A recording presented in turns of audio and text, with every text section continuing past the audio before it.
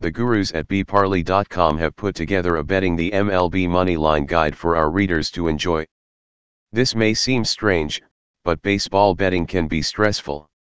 The slow nature of baseball can make betting very stressful. The Moneyline is the simplest bet in baseball, and it helps minimize stress. This is because you only need one outcome to occur. With the spread and over/under in baseball, you need a specific outcome to occur between two teams. The Moneyline allows you to pick one team and root for them throughout the game. It's the simplest and easiest wager to win. Moneyline example: the Moneyline is when you wager a team straight up to win. The process of picking a team to win is not complicated, but you must understand how the odds work. A team with negative odds is a favorite, and a team with positive odds is an underdog. The lower the odds, the more likely a team is to win, and vice versa.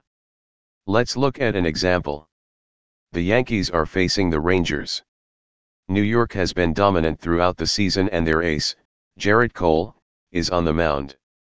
Texas has a terrible record and is on a losing streak.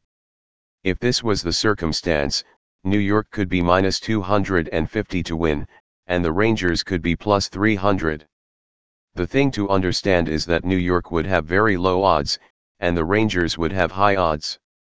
A $100 bet on minus 250 would win $40 and pay out $140. A successful wager on the Rangers would yield $300 in winnings and a $400 payout.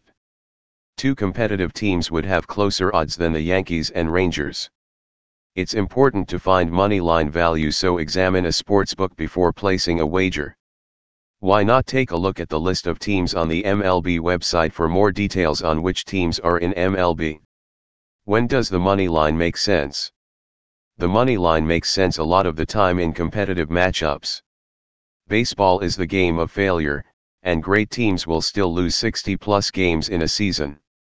Let's look back at the Yankees vs Rangers example. Taking the Yankees on the money line would not make sense. You would have to risk too much cash to receive any worthwhile amount. A $10 bet on the Rangers would win the same amount as a $100 wager on the Yankees. The money line does not make sense to bet for heavy favorites. Although, underdogs have a ton of value on the money line. A small bet on the Rangers can yield a nice payout. It's risky, but the reward is much more substantial than wagering a heavy favorite. MLB Moneyline Guide tips: when you wager the money line, you want to pick the best team, so it can involve a lot of research. To make an educated bet, you need to look at the pitching matchups and the lineups in the game. bparley have a dedicated page detailing the MLB with a handy MLB betting guide and more. You also should look at the bullpen and how they have performed in the past few days. This is what handicappers do when betting MLB. They also look at past performances of teams, weather, and so much more. If you spend time doing the necessary research, chances are you will be right more times than not for MLB betting.